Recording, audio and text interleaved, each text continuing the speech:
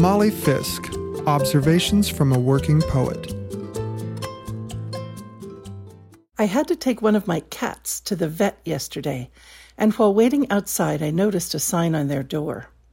It listed other vets in the area and the 2 big vet hospitals farther away, with phone numbers and distance in both miles and hours to get to them. I was so glad to see this. I've been in the panic of needing to find help for a sick cat late at night or on a weekend and not being able to think straight. A sign like this would have been so helpful. This morning I picked up my mail, and there was my county's guide to wildfire safety and emergency preparedness, 32 pages of crucial information and good suggestions. I packed my first go bag 5 years ago using tips from the web and a very organized friend in Oregon. Now there's a handbook sent to every household in Nevada County about what to take, how to leave your house so firefighters have the best chance of saving it, and more. And believe me, we need it. We're always appearing on magazine lists of cute California towns to move to, and also being named among the top 10 places at risk of burning up.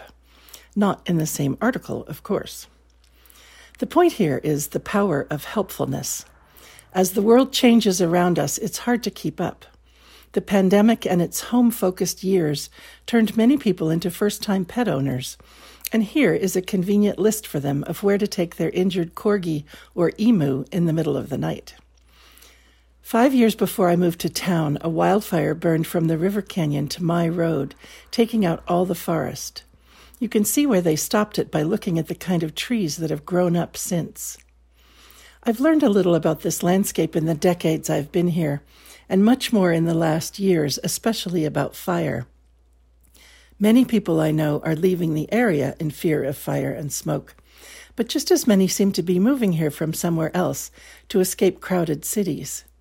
This handbook and our warnings don't deter them, but I'm glad at least there's a source of information at their fingertips for when they need to evacuate. And it's when, not if.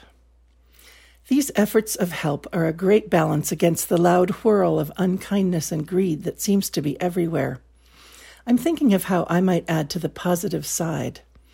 A list of times and distances to the nearest poetry readings doesn't seem entirely practical, since those are always changing location and not everyone gets their solace from poems. Do you have any small fund of information that might help your neighbors and strangers? We all do this on social media, especially immediate notices. This road is closed. That coffee shop has lemon tarts today. The power outage is due to be fixed by noon. I'm thinking of something larger and more general, and now that I've asked, I can't conjure up a good example. The hours of all the grocery stores in the county, especially since some have recently changed? What do you wish you had known in the last year? Maybe that's the way to think about this, reversing direction.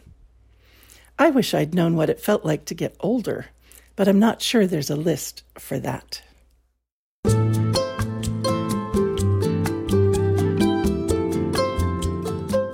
Award-winning poet Molly Fisk writes, coaches, and teaches writing in California's Sierra Nevada foothills.